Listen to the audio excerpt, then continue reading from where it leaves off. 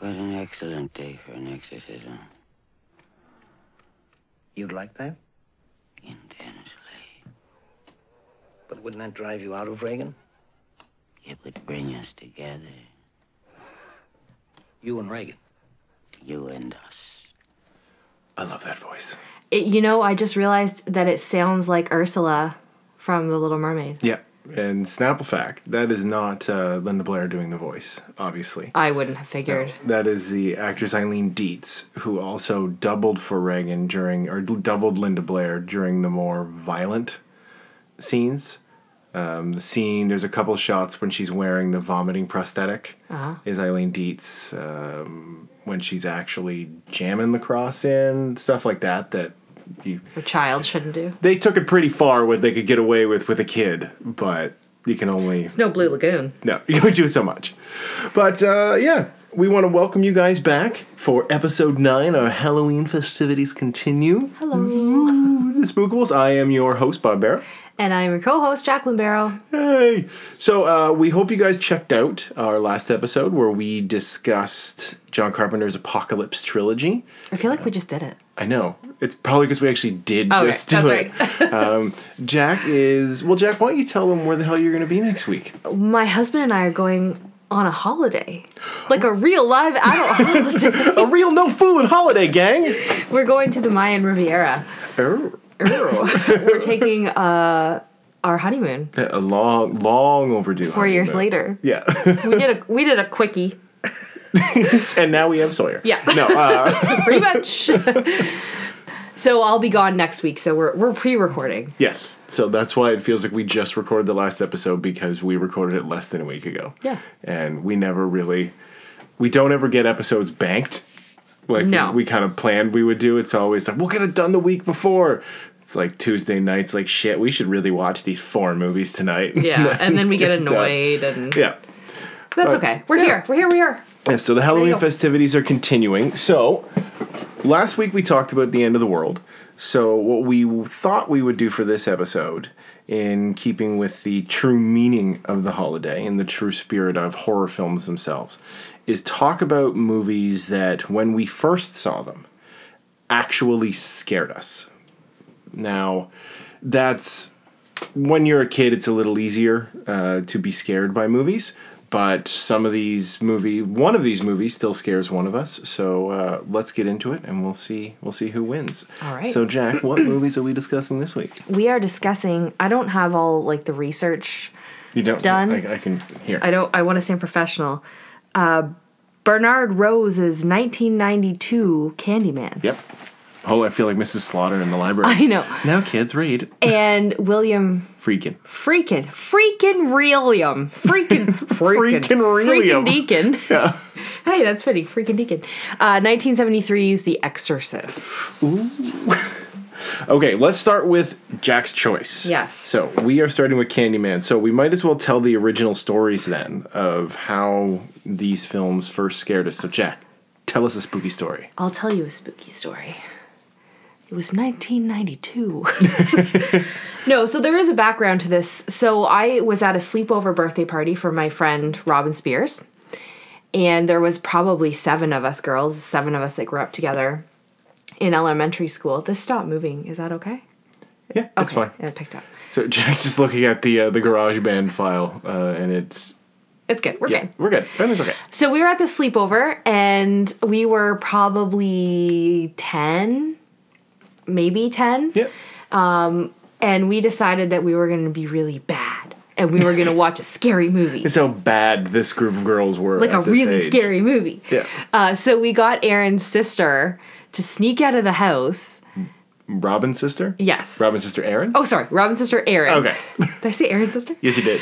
We got Robin's sister Erin to sneak out of the house, and she went over to Mr. Convenience and got us a horror movie. Now, she was only like a year, 2 at most older than us, so how she ever came back with a rated R movie, we don't know. Just for those that are local, for those that are Peterborough based, the Mr. Convenience on River Road by Autonomy Valley Public School was just the greatest place to get movies from when you were kids, because they'd rent you fucking anything. Oh, yeah. Like, there was no, like, did your parents say this is okay? We used to buy cigarettes with a note. Like, we didn't smoke them, but our parents would send us to get cigarettes.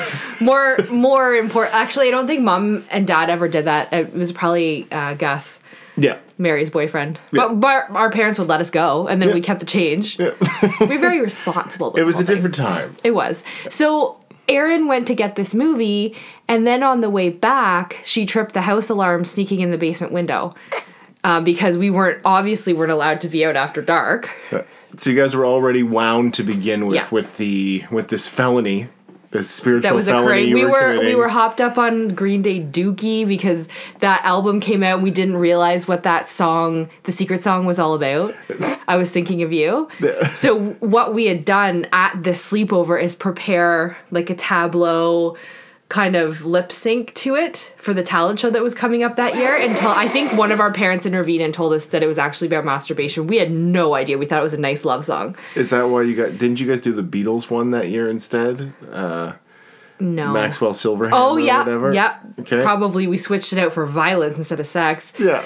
Self-love. Anyway, we then proceeded to watch Candyman in the dark. And we had never really seen a horror movie to this caliber. Yeah. Ever. At least I hadn't. And we were scared shitless. So after the movie was over, of course, we're a bunch of girls. We got to go to the bathroom. Well, Crystal Lindsay gets the idea that we should do Candyman in the mirror. We should do it. Yeah. Well, that was the end of that. And then, of course, because we had to use the toilet, we thought there was bees in the toilet. It was all downhill. I mean, I don't think any of us were traumatized for life. Yeah. But that was my first real movie scare where I was scared. Well, it's perfect. Like those are the kind of tales that you want with those kind of early scares. Yeah. I think it's one of the strong benefits, one of the best benefits of being able to go and rent a movie. Because you get to have, it's not like you just, what movie should we watch, guys? Well, let's go on Netflix and let's see what's there. And you have this whole ritual and tale, and you get the mythology. Because how, 25 years later, you have this story. And I went to countless birthday parties, and there's only a couple that ever stand out. Yeah. And that was one of them because of what happened. Like, I didn't care about the movie since then. I remember, like, there was a dick in the toilet and bees, and that's about all I remember out of the movie. It's dicks and bees. Well, imagine how traumatizing that is for a 10-year-old girls to be watching that. Mm-hmm. Mom and Dad would have lost it, but it never even affected us later. It's not like My Girl that affected my psyche for the next 15 years. Yeah. Kind of thing. I was more like, if it was dramatic and emotional and there was death and suffering on the dramatic side instead of the horror side, it affected me. The horror, I guess, clung on to you. Yeah. A little more heavily. It did. It globbed on real well. Like a dangleberry. Yeah, just shit and Velcro, really. But it's something else that's important to remember. I've talked about this before. I talked about it on A Frame Apart, and I might have talked about it here. That before streaming and before the internet and everything, certain horror movies, there was some real cultural weight to them. These movies were something that were talked about because they weren't easy to get. You had to go get somebody to find them for you. It was like, I guess the equivalent of trying to get your older sibling to go buy you beer or something. Yeah. Like someone had to bring this to you. And also at the time, I don't know if the myth existed before the movie or the movie really popularized it, but the idea of saying Candyman in the mirror was something that kids took seriously. Like this Well, the same wasn't- as we did Bloody Mary. Yeah. This wasn't something that was like, oh, is it real? Well, let's Google it. Like there was a real trepidation about standing there and doing something like that. And that plays into the movie so well because it's all about the investigation of myths. That's what the plot revolves around a grad student from a university. Her and her friend or her and her colleague are working on their dissertation about myths Urban and urban legends. So I find it sad that kind of stuff is lost. I don't know if kids take that seriously anymore. Oh, they do. It has to be so much more complex. Like, I guess Slender Slender Man was a big one with Logan, and then now it's more about the real danger of people getting to your children through the internet. Yeah. So it's less about whether an urban legend is true. They can look it up, find out right away. But we're scared that it's not Slender Man. It's some disgusting pervert in a basement somewhere. Yeah. Watching your kids through the Tomcat game or something. So yeah, there's a bit of magic that's lost. I feel this was the same time that we were mucking around with the Ouija board. and we Yes. weren't allowed to have a Ouija board in our house. And, well, I guess you could say we were kind of religious. We didn't ascribe to religion. Mom loved the ritual of going to church, but Yeah. they're superstitious more than anything. I think superstitious is the better word because we've, again, this is something I've talked about at length when I was doing a frame apart, but our parents' best friends growing up, the Johnsons, they were Rosicrucians, they were UFO hunters, they were spiritualists, astrology, everything. So at the time that Jack's watching Candyman and I first found Hellraiser 3, we every weekend were going to the Johnsons for dinner, and stuff like this was being told to us by adults as stuff that could really get you. Like Or aliens. oh god, the fucking, Remember when we saw the McPhersons? oh my god, the The McPhersons actually scared me, which would I have been... was so we should have talked about the McPherson tapes. It's on YouTube. Is it really? Yeah. I don't know if I could watch it again. Oh my god, it's horrible. It's terrible. The McPhersons was pre Blair Witch, where somebody made this video of a handheld camera, Yeah. found footage kind of thing, where aliens come and terrorize this family and end up taking them, killing them. I don't know. You remember? I've looked into this. Do you know the story of how this all came about? No. So I'll just as a quick side note. So the Johnsons received this tape like through a mailing network, like you hear about. So the Johnsons received this tape through kind of this underground mailing network of UFO enthusiasts, supernatural enthusiasts, which is how you used to do it. There weren't websites you could go to. No. You subscribed to newsletters. Yeah. So they got this tape, like they would get stuff from time to time, and were told that this might be real. What it turns out it was is that Fox or some network, because aliens were all the rage in the 90s, especially because the X-Files really brought it back into prominence and the explosion of home video and all that stuff. One of the major networks had this idea that we're going to do a 2-part like primetime event. We're going to show this very well, for the 90s, researched documentary about aliens and what this event was based off of, the supposed story. And then we're going to do, instead of just showing clips throughout the show, we're going to put together a full dramatization of the events, a recreation of what this could be. Well, the network fucked up how they aired everything.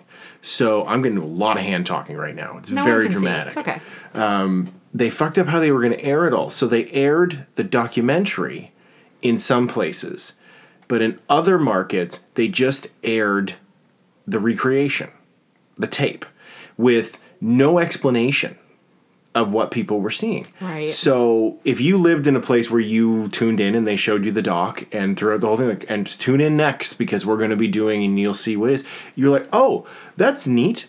That's a neat accompaniment to this. Well, for other people, turned it on and it was like War of the Worlds. You're like, what am I watching? I know that mom and dad, or dad probably more than mom, gave it to us to watch. I was like, here guys, check this out. We don't know if it's real or fake. And for a long time, we didn't know either. No. Not until the internet. Years later, I thought about something like, I wonder if the McPherson tape's on the internet. And it is. It's on YouTube. We watched it unaccompanied. Yeah. And under the guise that this is real. Was no disaster management after we watched it. Other than discussing, like, the big grays or little grays and the lizard people and all those things that could be real. We're not sure. There's been encounters in this house that you're sitting in. And that was it. Yeah. It was a little raw having to deal with that. So. But I mean, it adds to the fodder of a hilarious childhood memories. Yeah. And so. Sorry. No, continue. This is Candyman's along the same line. Yeah. So let's talk about the film itself.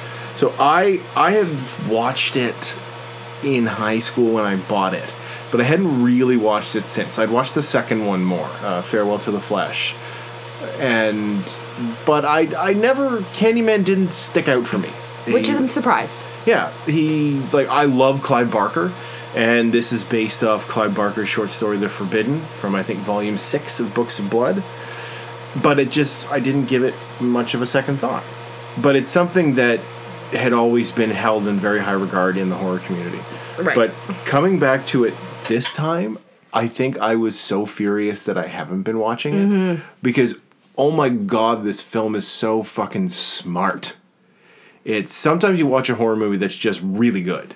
like, oh man, like they blew up the buys or whatever. But this is like George Romero Living Dead movies smart, where they're making huge political statements, but they're not beating you over the head with it. No, and I'm surprised for the time, because usually I do not like movies from this time period, specifically into the 80s, late 80s, early 90s.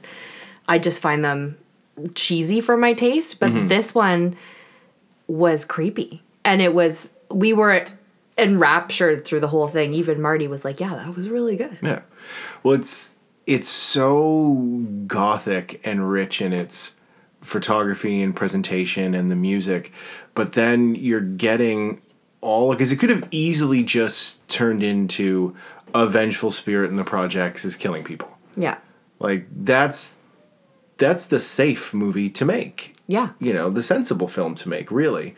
Not like, okay, we're going to do that, but we're dealing with all these issues of racism and society's ills. And I think, especially because the dialogue is so much more prevalent now about especially white privilege and what we were always so willing in society to just ignore.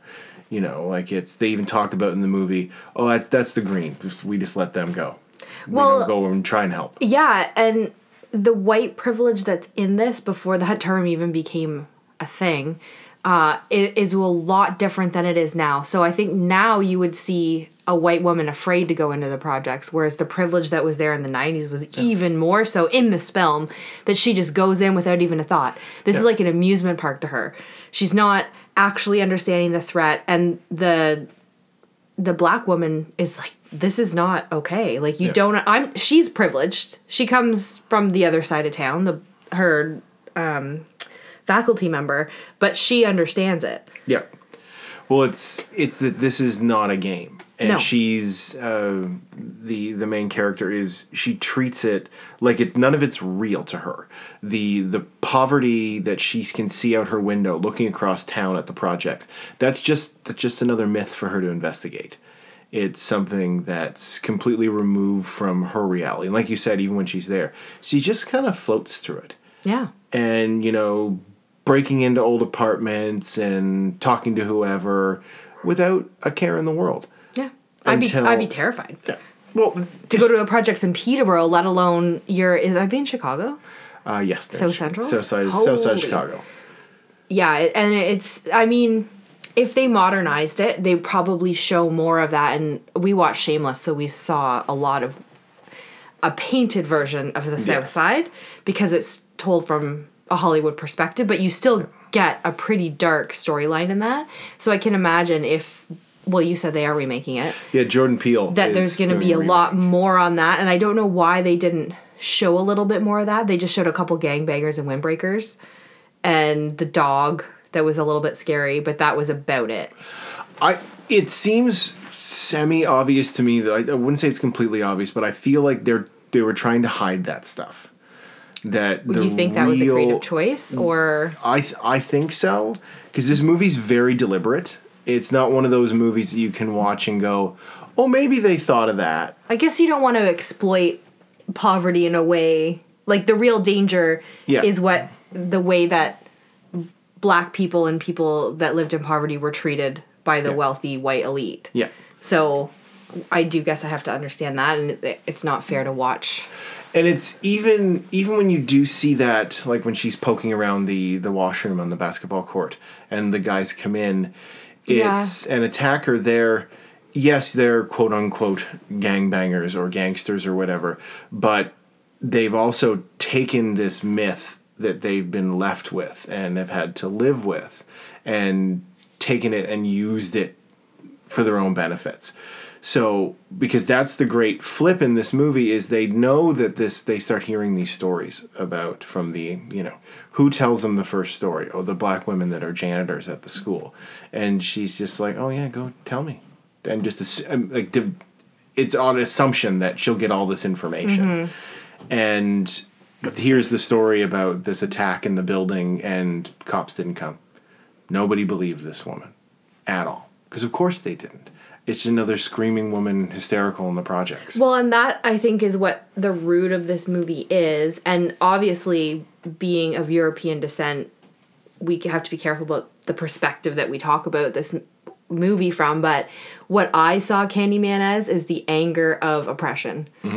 Candyman, essentially, for those of you that haven't seen the movie, was an artist. He was a poor farm boy, I guess, that worked in this village, and a wealthy white person wanted him to paint his daughter.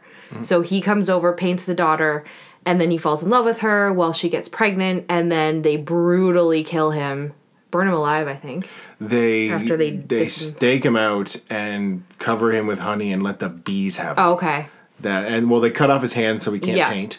And just horrific. A horrific display of racism and bigotry. And then his ghost comes back as Candyman that terrorizes poor black people in the projects, which I was a little confused about why that's your target audience. Why are you not attacking the people and avenging the people that killed you so horrifically?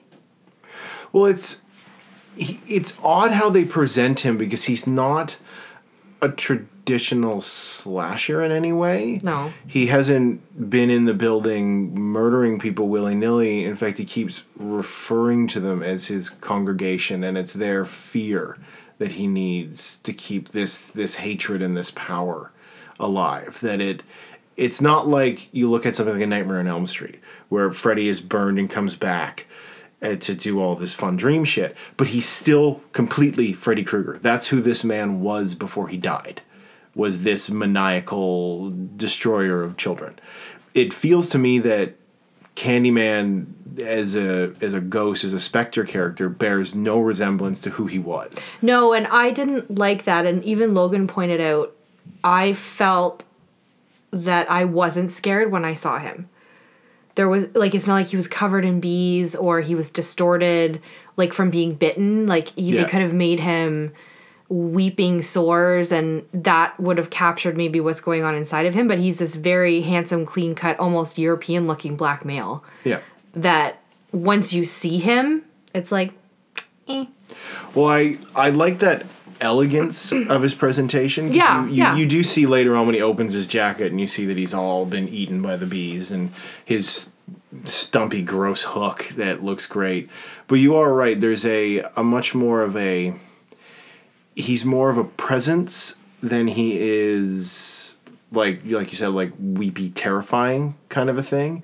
The idea of him, of his power and that pain, I think, is almost more commanding in a way, because later on in subsequent, because they did 3 of these, it became a little more stab of the week by the 3rd one, where he was just kind of running around hooking people. Which you want to have a fine balance. It's like the Hellraiser character, Pinhead looks creepy with the pins in his face, but he has an elegant presence that's even more terrifying. So I just wish they had done something else with him to make him terrifying. Yeah. Because when you see the monster, it's like, oh, okay. Well, yeah, it's much more of a romantic presentation. Yeah, it's like what did we say? Dracula. Yeah, it's very gothic. He's presented in that very, yes, we first see him and you're in a car park and it's creepy and something bad's going to happen because he's the villain. But it's still in that first way that you first meet Bela Lugosi's Dracula or Christopher Lee's Dracula, especially Christopher Lee's Dracula. CC and Abarat. Yeah. Where they're so handsome and broad. Because Tony Todd was a very handsome man. And you're like, they can't. And then this beautiful dialogue starts coming out of his mouth. And his voice is so commanding that it's at the same time a nice flip from what we've been getting with the masked killers and the burned, messed up people. But at the same time, it's it would be fun to get a little more of the grossy, hacky. But just something even if he steps out of the shadows and you get almost like a holographic thing where you see what's really underneath him and all of this pain and wasting away, and then he can go back to, because we do get the gore. I thought one of the most powerful scenes was was it her name Veronica? Helen. No. Which one? Helen, who plays her. Virginia Madsen. Virginia. When she dies and she's in the coffin and we get the profile view of the coffin and her hair is burnt to the bone, like her scalp is burned off. And that to me was like, whoa, this shit's serious. She's not the last girl. She ain't getting out of there. Yeah. She sacrificed herself to save this baby. Well, that's what's nice too, is I think by transcending that typical kind of slasher hack and slash motif, we're also transcending the typical final girl tropes of that girl who is pure and she'll rise up and she'll take down Michael Myers or Freddy or Jason or whatever. Here, no. Her arrogance and hubris bought her this. And does she deserve it as a person? No. No. But does she deserve it as a representation of privilege. Of privilege and white privilege and that power system that has grown since he was murdered all those years ago? And that's she becomes that victim, that representation of it. I love about Clive Barker, and you've introduced me to him as a writer through his children's books or YA novel. I guess I don't know how you'd even describe it. They're not even, they don't really fit in there. But what he's done on paper with those things is he has a lot of his antagonists are elegantly terrifying. Yeah. Like Christopher Carrion and Abrat, he doesn't have to run after you because he's going to catch you. And he kind of walks through with long robes and cloaks and... As he's breathing in his own nightmares. Yeah, that's horrific. And every other character that's bad or suffering in some way is basically suffering because of their own demise or gluttony or sin that they have. Yeah. And that, I think, was captured in this movie where they show her burning to death because of her... She could... Like Pandora's box. She just had to know. Yeah. She's literally burned on a pyre for her sin as she's working to save a little black child, to take that, that almost, I don't want to say martyr. Well, she's not doing it to be a martyr. She's doing it to save the kid's life. Yeah. It's not like I want to be the hero of the day. It's like, I fucked up, I unleashed something bad, and now I gotta save this baby. Yeah. And she burns as she gets out of the pyre, because I'm like, wow, she's gonna get out. And then it was like there was no there was no climax to it. She just got out, and then she like combusts, and people are trying to put her out, and I'm like, shit, she died of her wounds. Like, that sucks. And it's such a bummer because it just never gets better. He's causing some kind of hallucination with her, just this, you never get a clear kind of grasp as to what his powers are. Like Jason and Michael Myers, they're just unstoppable. They're kind of like sharks. You can shoot them and stab them and hack them up and they keep coming. Freddy, has complete control over, he can make things appear in the dream world. Like you know what they can do. With him, it's wonderfully vague. He has no clear set of powers. His presence is just so overwhelming. Well, isn't that what the Europeans did? Yeah. They just come in and just bulldoze everything, and you wake up in a situation. And they don't do it in a frenzy. Like, when they came and colonized, or they came and took black slaves from Africa, it wasn't this... To me, when I read history and look at it, it wasn't this frenzied slash and grab kind of thing, rape and pillage. I mean, they did that too. But it was a presence. It was a presence that bled out into the world, and this kind of a reflection of that. So I thought it was brilliant in its discussion of that, and creepy. It did not scare me watching it again, and I did not get any of the meat that I did when I was a child, obviously. Well, that's what's fun about a movie like this, is you can, like we've talked before about, especially when we were working on our play, making sure that you're entertaining the adults and you're entertaining the kids at the same time. Right. This film, if you watch it as a kid, you're going to see the guy with the hook and the bees and the creepy places and the painting and and that's enough for a kid to be scared. Heck yeah. But you'd have to find one fucking sharp 11-year-old who's going to be sitting and going, some racial allegories are played here. I think we have to revisit this one. Let's sit down and talk it over milk and cookies with Mom tonight. Yeah. No, and I don't think that children should watch this movie. No, it's not one of those fun movies for kids for the most part. I'm sure there are a bunch of kids that saw this young and it changed their perspective. I probably, but I think that as in terms of a sleepover horror movie, like maybe Halloween. Yeah, go for one of the Halloweens, the Friday the 13th, the Nightmare on Elm Streets. Like they're easier horror movies for kids to digest. But I think it's something that Aaron probably panicked and was like, "I'm just gonna pick one and get back home." Well, that's the thing. Mr. Graffiti's only had so many choices. Like you could only. It's not like we were going to Hello Hollywood or something. Or But Transplace. regardless, it's something that has stuck in my mind all of these years later. So, clearly it made an impact then, and it makes an impact now, because I thought it was just really great.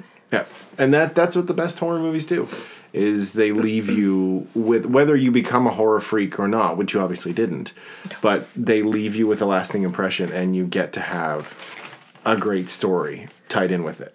What I did like, too, is they did some mythical allegories. Just reading my notes over here. Even naming her Helen. It's loose, but she's the one that brings war or starts the war upon all of this, because there's some references where it's almost like he's in love with her the way that Dracula seduces his victims first. So I thought, whether that was intentional or not, was interesting. Well, yes, you have, the face that launched 1,000 ships. So you have this, because Virginia Madsen's beautiful then, she's beautiful now. It's this beautiful, perfect blonde creation stepping into this environment and completely upending, destroying everyone's lives. Unintentionally. Yeah. Unintentionally, yes. There was never, obviously didn't want anyone to be hurt by what she was doing. No, and if anything, she was concerned about the people that lived in the projects and why there wasn't any help, and I almost could see her working towards this was a means to an end. Yeah. No, it was very, very rewarding. It's upsetting. It was upsetting at the same time that I'm pissed I haven't been watching this movie, because, oh my god! Because when I heard that when Jordan Peele was remaking it, it's you have those idiot knee-jerk reactions. They're like, okay, well, Candyman, that kind of fits into his political vibe. But if you've seen what I haven't seen Us, but what he did with Get Out, and he's going to be taking on Candyman, it's like, this is either going to be the greatest thing ever, or he might just poop a little bit on his shoes like his Twilight Zone show. Well, and I don't think it would be intentional. That it's like, oh, I'm not going to put everything I have into that. It's whether what he comes out with is something that you think is a good remake. I'm interested in anything that he does, especially after Get Out. But no, there's not a lot of films that I would say could use a remake, even though we just talked about Prince of Darkness using a remake. But I think given the political climate we live in now, yes, Candyman is something that could be updated really well, but it could also be used to do a lot of good.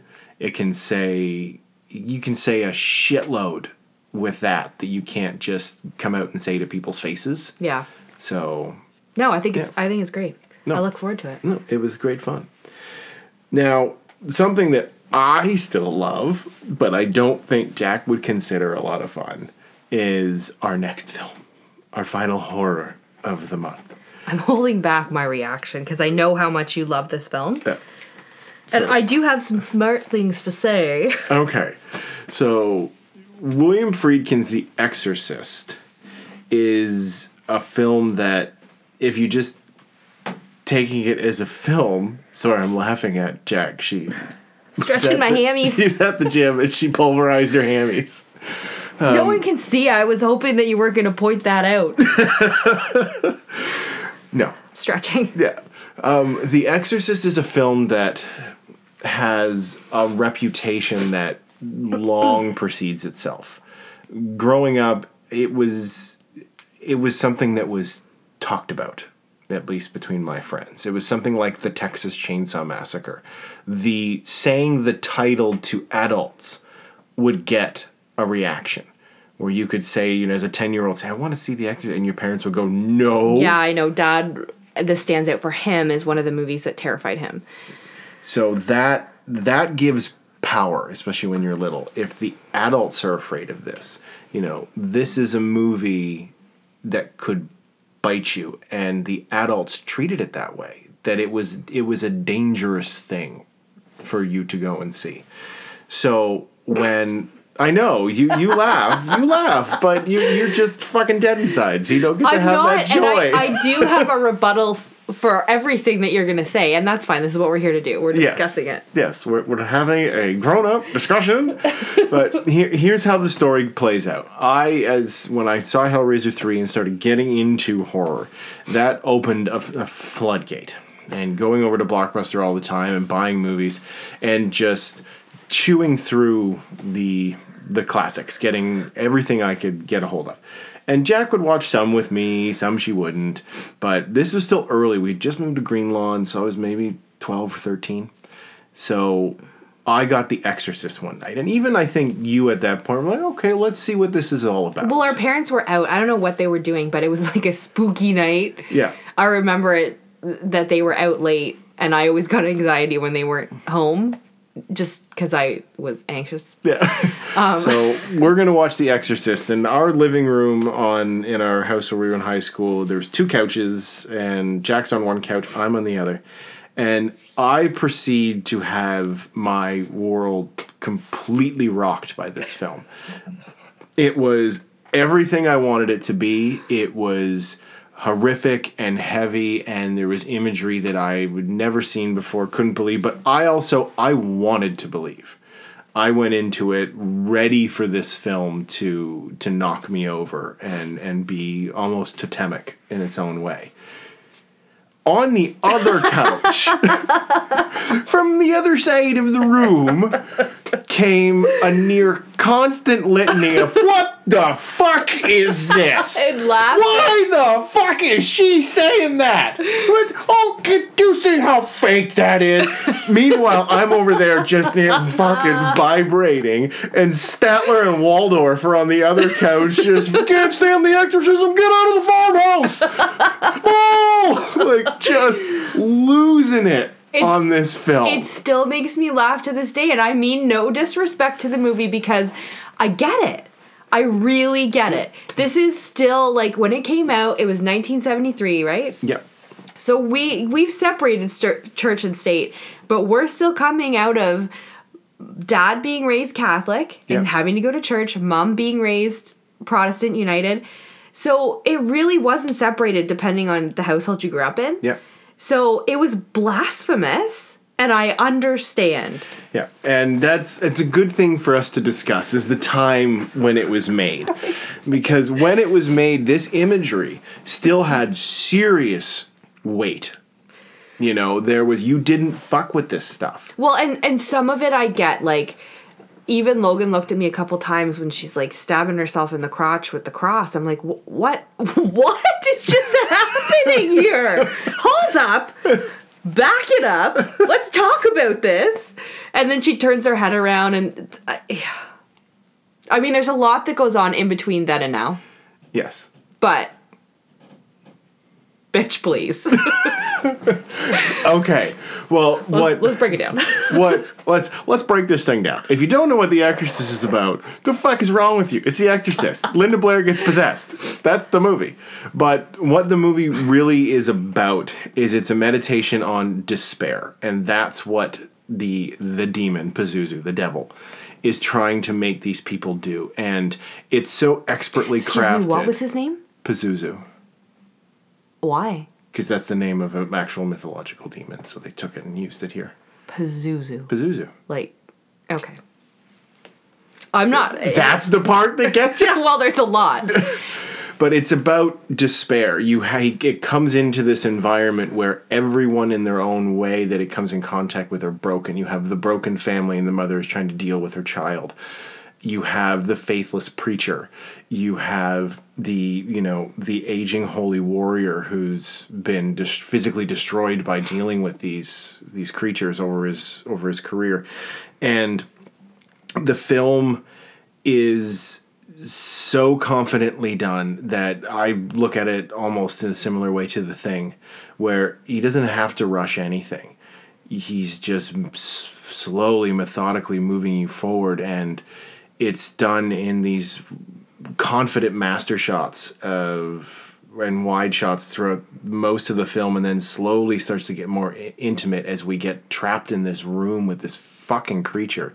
And Dick Smith's makeup, whatever you think about the head spinning, okay, just the makeup on Regan is such a terrifying image. It is. She becomes very gray and chalky when Pizza Poo Poo shows up.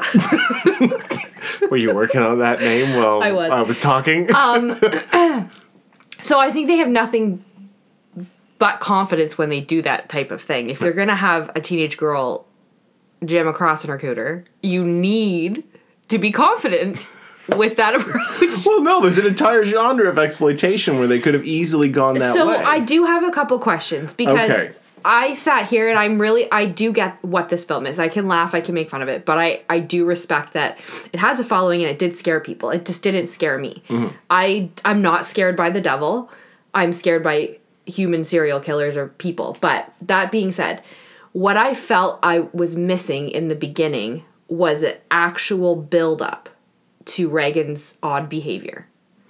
Because we see her steal the cookie, and that's all fun and games. And then all of a sudden, she's in the doctor's office swearing. I would have liked to see the buildup of behavior that legitimized this insanity. You are not wrong. Okay. In terms of, because the explanation he gives is in that quick scene with the Ouija board, and she starts talking about Captain Howdy. So he's kind of leaving us to do that work. Did they cut out some scenes? I honestly don't know. Because I wanted, like, is it the Ouija board that brought him into the house? Was she just put, like, why her? There's never any explanation. If it was the Ouija board, there should have been more of a focus on that. Yep. In my opinion. I get that. And I think if they could have added any more there, that would have been even just a few minutes. Of her alone in the basement and talking to somebody. Stuff. The other thing I felt was not explained, and I mean, this doesn't affect what happened later because it was intense from that point on. With the priest's mother, he goes and visits her. She's alone. He knows he has to intervene, and then all of a sudden she's tied to a bed. Well, what had happened, they do explain that. She had a fall and then had an outburst. So she was taken to, and you see the hospital. She's in, yeah, you can go to the hospital in the States without insurance, but that's what happens. Yeah, and I assume that it's a contextual thing. Yeah. Contextual thing. But I was looking for something more. Like, I get they tell you, but why don't they show you instead? I take all that as it's meant to further make him despair. It's, you know, he can't get to his mom. He goes up, takes the train to New York once a week to go and see her, you know, whenever he can get there. So that's riding on his conscience. It's just this destruction of this man's faith in the world and in society and in himself. Like, and he's so shattered by all see this. That. I just wanted a little bit more so that there wasn't left with holes and me going, what? Why is she strapped to a bed? She didn't do anything wrong. Well, Hello? They do, when he's talking to his brother, they do say what happened. But that seems like an aggressive solution to a problem of an old lady falling. She had a violent outburst. That's what they would do in the public hospitals, just restrain her. That didn't look like no public hospital to me. That looked like a mental institution. Yeah, it looked gross and horrible and terrible. So those are some of my criticisms. I less about the mother and more about Regan's behavior because I feel like there's so much potential there. Okay, well, I have a question for you then, because obviously the exorcist-y stuff had no impact on you whatsoever. An intentional decision that William Friedkin made as the director was to make the medical procedure parts of the movie just, if not more, horrible than the exorcism. Yeah, it was part. horrific. How did that, especially as a mother? It was horrific, and as a mother watching that, I mean, I used to have nightmares that you and Mom would go into the hospital and someone would drill a big hole in your head.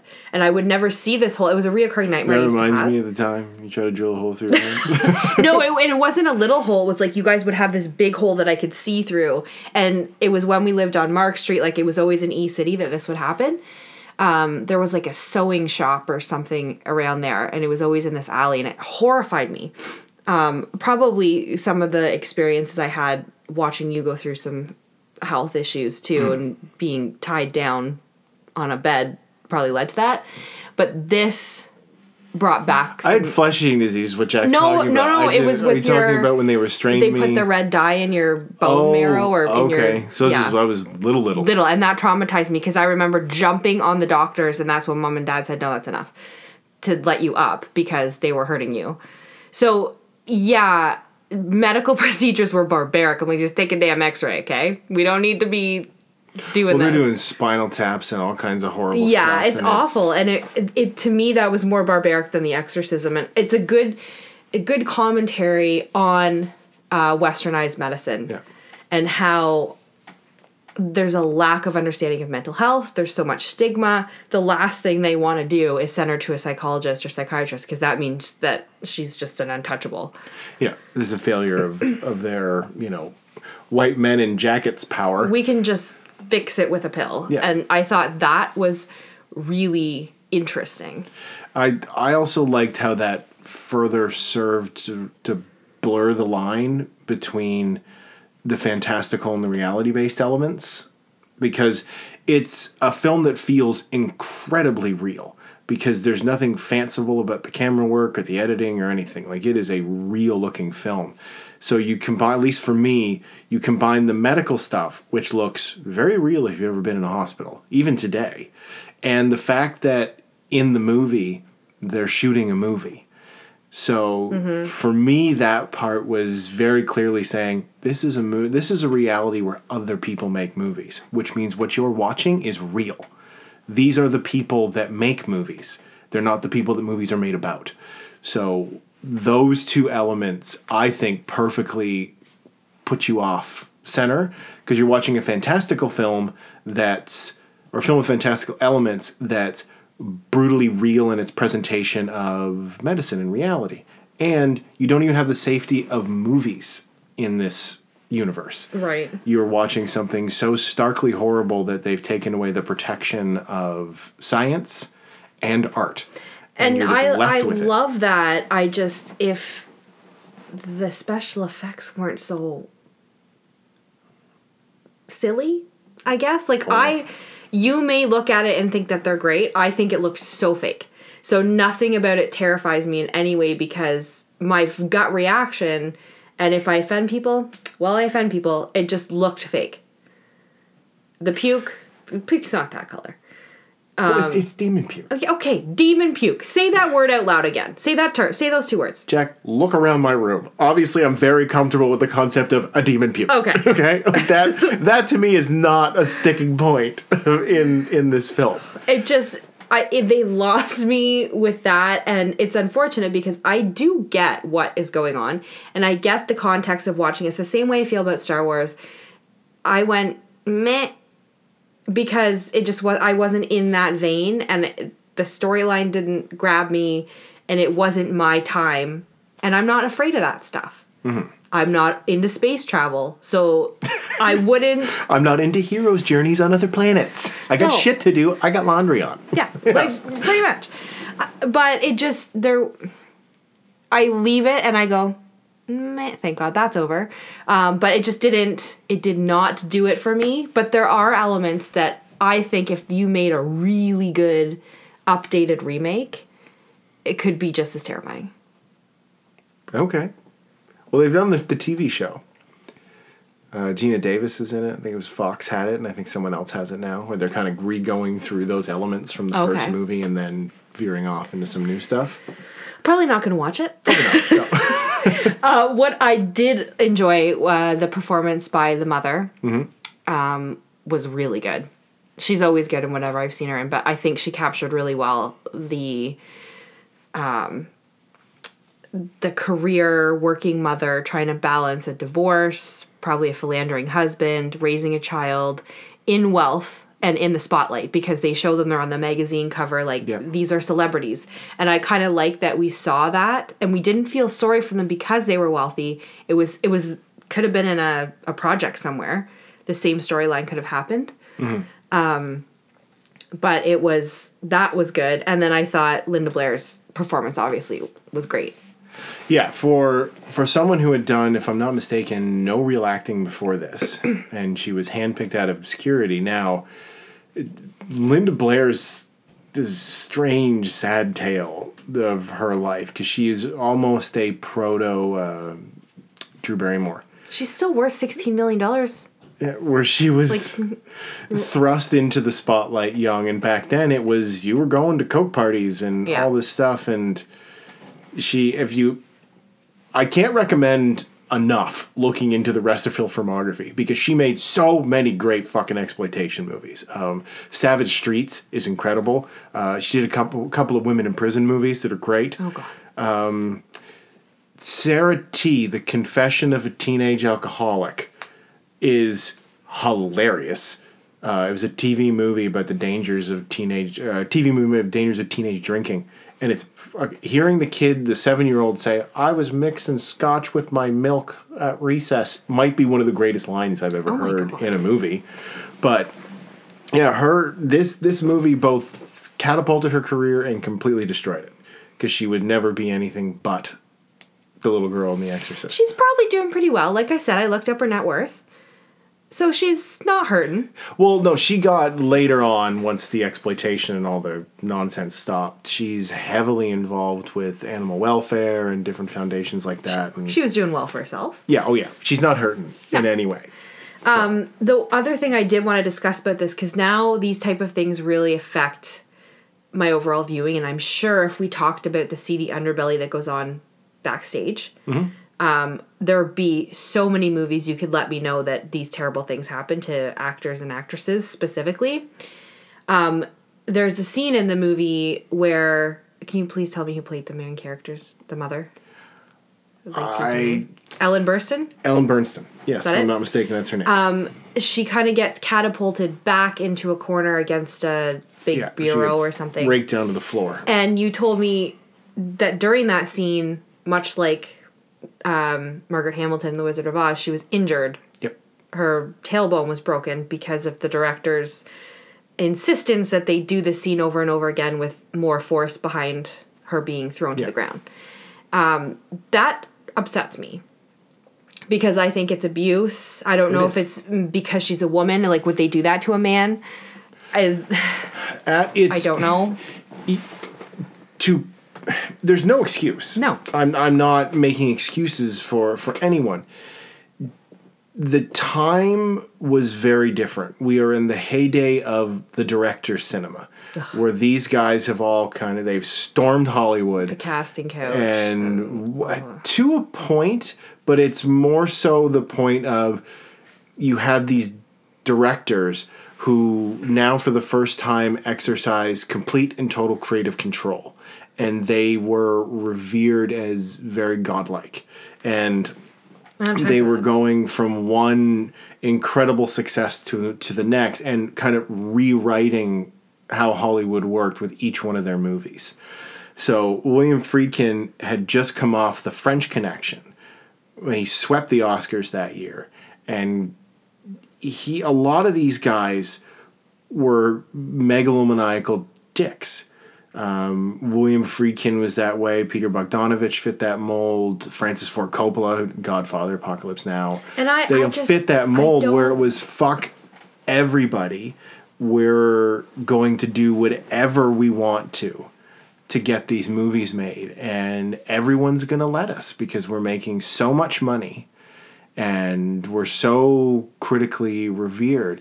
But for somebody like Friedkin, this was the height of it. He'd never... I just think it's wrong, and I look at modern examples. So that movie, A Dog's Life, that came out, and there was some rumors that were unsubstantiated in the end when there was an investigation that a dog may have struggled longer than necessary to exit the water for a scene. And the movie was lambasted. some places didn't release it. People were boycotting it en masse. And then I hear stories like this where I'm like, where the hell is the human rights, women's rights, children's rights? Who is monitoring this and policing it? And why are we still continuing to support these men that made these films in such a way? To me, it sours the whole thing. Not that it sours our viewing experience, but I hear those stories and I'm like, ugh. Well, it's the history of Hollywood is littered with those bones.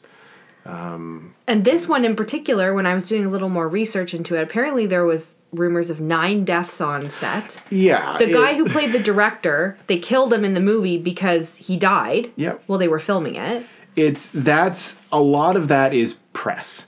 If people involved have said, if we had been making a romantic comedy and these accidents happened, no one would have batted an eyelash. Right. But because we're adapting what was the biggest book the year before, considered blasphemous, we're making this blasphemous film, oh, the devil is coming to get us.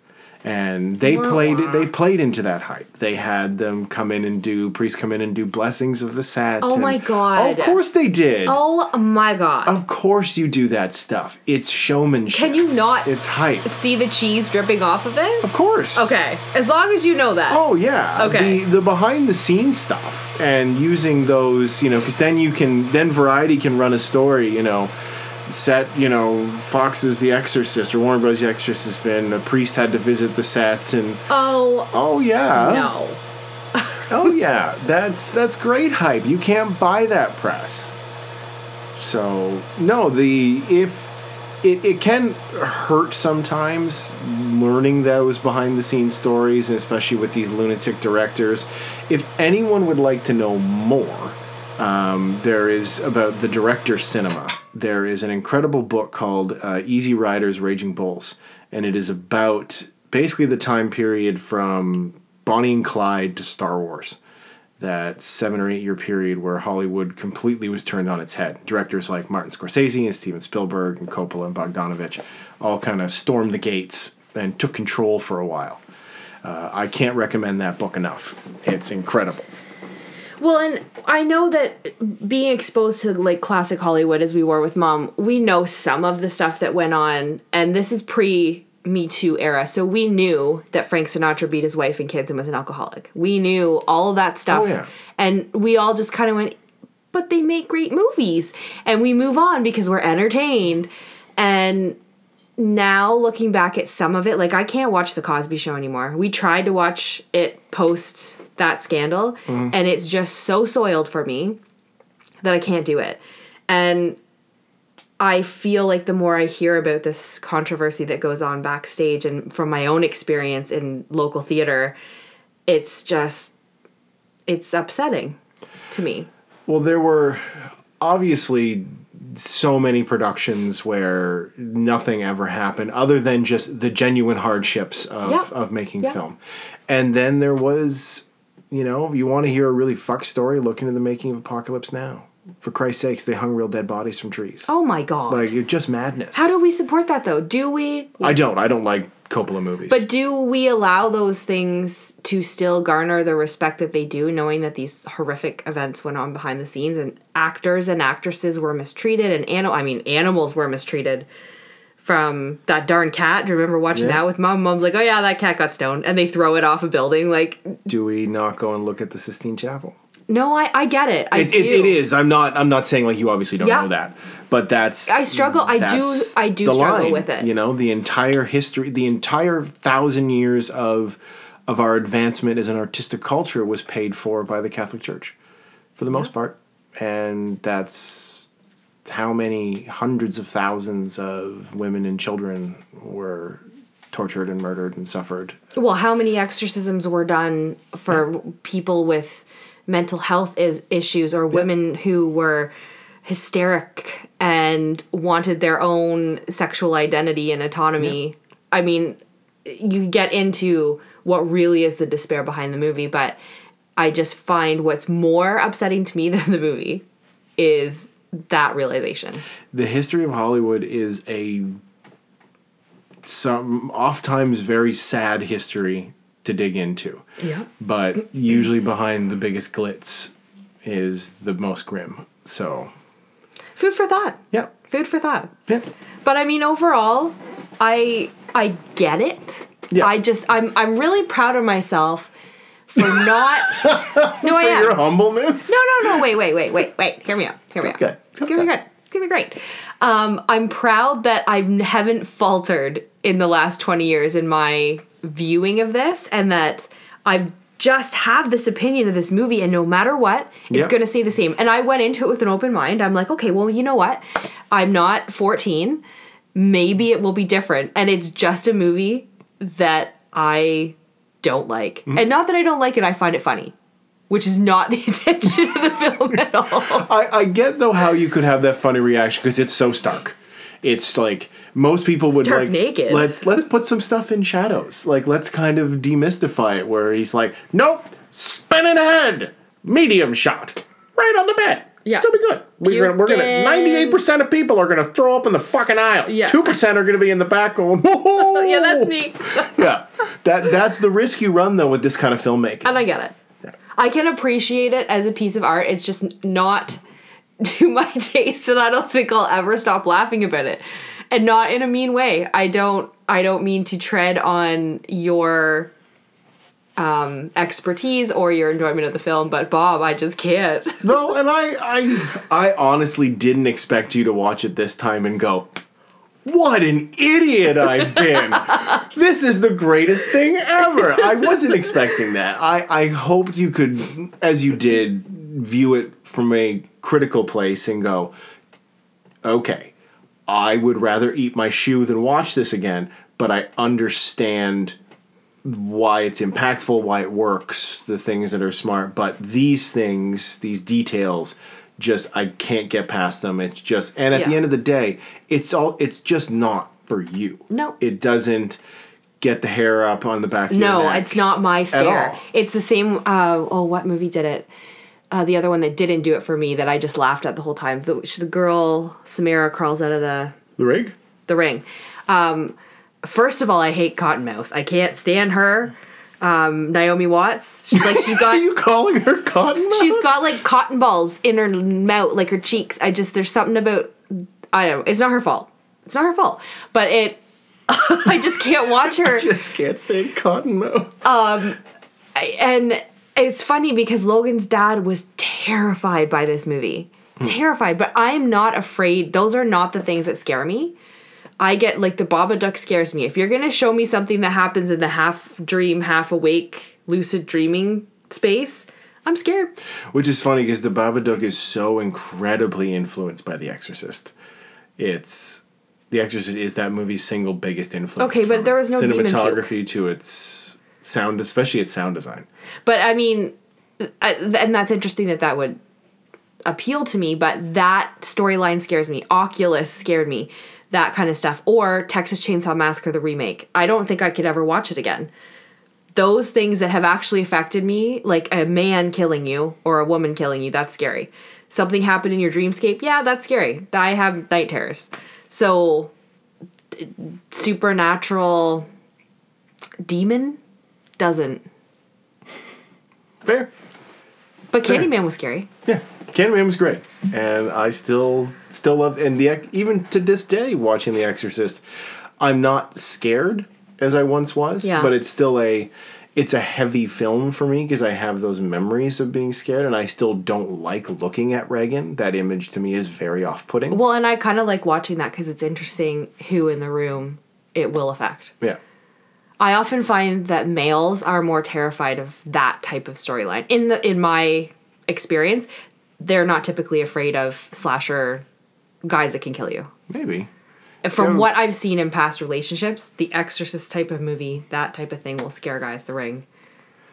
I mean, something interesting for for an academic to look into. Yeah. I mean, there probably is. I'm going to look it up and see if there's been papers on that because, I mean, it plays to gender stereotypes, right? Like, if you're a guy, you don't think a guy with a chainsaw can kill you because you're a guy. Where girls are like, oh, they're going to kill me. But it could just be, it could be a gender thing. Which is funny because I found the first Texas Chainsaw Massacre, when I watched it, that was so overwhelming and I was so terrified. But it's because the film itself is overwhelming. We should have, if I had known that the Chainsaw remake was got in your head so much, we could have done Chainsaw Bob, versus the remake. I almost left the theater. We can still do that. I almost left the theater. I was so horrified. And I was 19, 20 when it came out, right? Like, I'm trying to think of when. I saw it in theaters. Didn't we go? No. Because we went and saw The Hills Have Eyes I went with Brian remake. Paddlesey. Didn't we go and see The Hills Have Eyes? I remake? think. Oh yeah, we went and saw that, and Yeah. again, that was another movie that just did it. Like, Mountain Men, you put me in the forest, and there are people chasing me, and if there's any type of rape exploitation, I'm done. Like, I'm just done. So we can look into that. House of a Thousand Corpses? Nope, no frickin' way. Did you see Devil's Rejects? Probably, but I blocked it out. But if you put me in a situation that could actually happen in real life. Yeah. Lunatics. I don't ascribe to religious doctrine, so I can see the creep factor, but it's not in my zone of reality. But you put me in a house with people wearing Victorian costumes that are coming at me, yeah, that's scary. We could go there. We could go down that road. Okay, maybe we'll go down that rabbit hole another time, maybe next Halloween. But this was fun. This was a good crop of movies to watch at Halloween, so Jack wouldn't necessarily recommend most of them, but I would recommend Candyman to a certain viewing audience. Yeah. Now, I just I need to go back to Quotley Corner because I didn't do my research. I'm just going to throw in what I already did because I think it's fitting. Okay. So this week, I'm going to reiterate, how could the Roman Catholic Church keep a secret for 2,000 years? Yeah. The demons are actually real. Yeah. There it is, folks. There it is. That's it. I'm done. Enough fucking Halloween. But we hope that you guys have enjoyed this little tour through horror cinema with us. Go and find movies that scared you when you were little. That's what's great about the genre. You can constantly find stuff and revisit stuff and find stuff that'll, just get those hairs up on the back of your neck. And it's different for everybody. Ask your friends, your family, what movie scared you, Mom? It's fun or to watch Jim? it or read books that had an effect on you and then go back and revisit them as an adult, and you might be horrified because now you're a parent or grown up and you look at it through different eyes. So, yeah, I agree. Good advice. Thank you. And call your mom. If you haven't talked to her in a while, she misses you. Give her a call if you're still lucky enough to be able to do that. So, next week is no episode because we don't do this weekly. Fuck. Next week I'm sitting on a beach. Yeah, next month, because we will be into October or November when we come back. Jack had September. I have November. It's my birthday month next month, everybody. So why did you pick Anne of Green Gables? Well, because I wasn't thinking. We're doing some episode swapping. Yeah. But, yeah. It was a soft choice. It was a very soft choice. Anything in the world. You could make me watch that Cannibal Corpse torture thing again. Cannibal Holocaust? What did I say? Cannibal Corpse torture thing? What did you say? Cannibal Holocaust? Whiffy. Yeah. Thank you. So it's going to be everything I want all the time. Oh my God. This is actually an episode, we're going to start the month off, that you were supposed to get a little earlier, but it got bumped because real life is a dick. So, to start the month off, we are going to be doing a pure head-to-head. One of these movies completely changed my life, and I have 10,000 stories about it. I love it so much, I went all the way to Pittsburgh for it. The other movie was, in my opinion, just okay, but Jack loved it. It maintained my love affair with being trapped in a mall. Yeah. So we are going to be going head-to-head on George A. Romero's Dawn of the Dead and Zack Snyder's well-intentioned Dawn of the Dead remake. So it should be a lot of fun. It'll be all malls all the time. Zombies. Yes. Yeah. So, and yeah, that I'm actually looking forward to that because the Dawn remake has a lot of selling points. But Sarah Polley. But yeah. We swapped out Avonlea for Avonlea. Yeah. What do you know? See? Went from a soft choice to a bitey choice. A Bitey. Love it. It's a little bitey. But we want to thank you guys very much for joining us. You can find us on Facebook at 14 Months Apart. We are also on iTunes. If you'd like to check us out that way, you can just set us to automatically just slide right into your iTunes folder, and we'll be there waiting for you every other Friday. But until That's creepy. It isn't as strange. We'll just when you wake up. Hello. Ew, no. Just push play. It's going to be good. It's going to be great. Right. But again, thanks guys very Thank much you. for joining us. And remember, a lot can change in 14 months.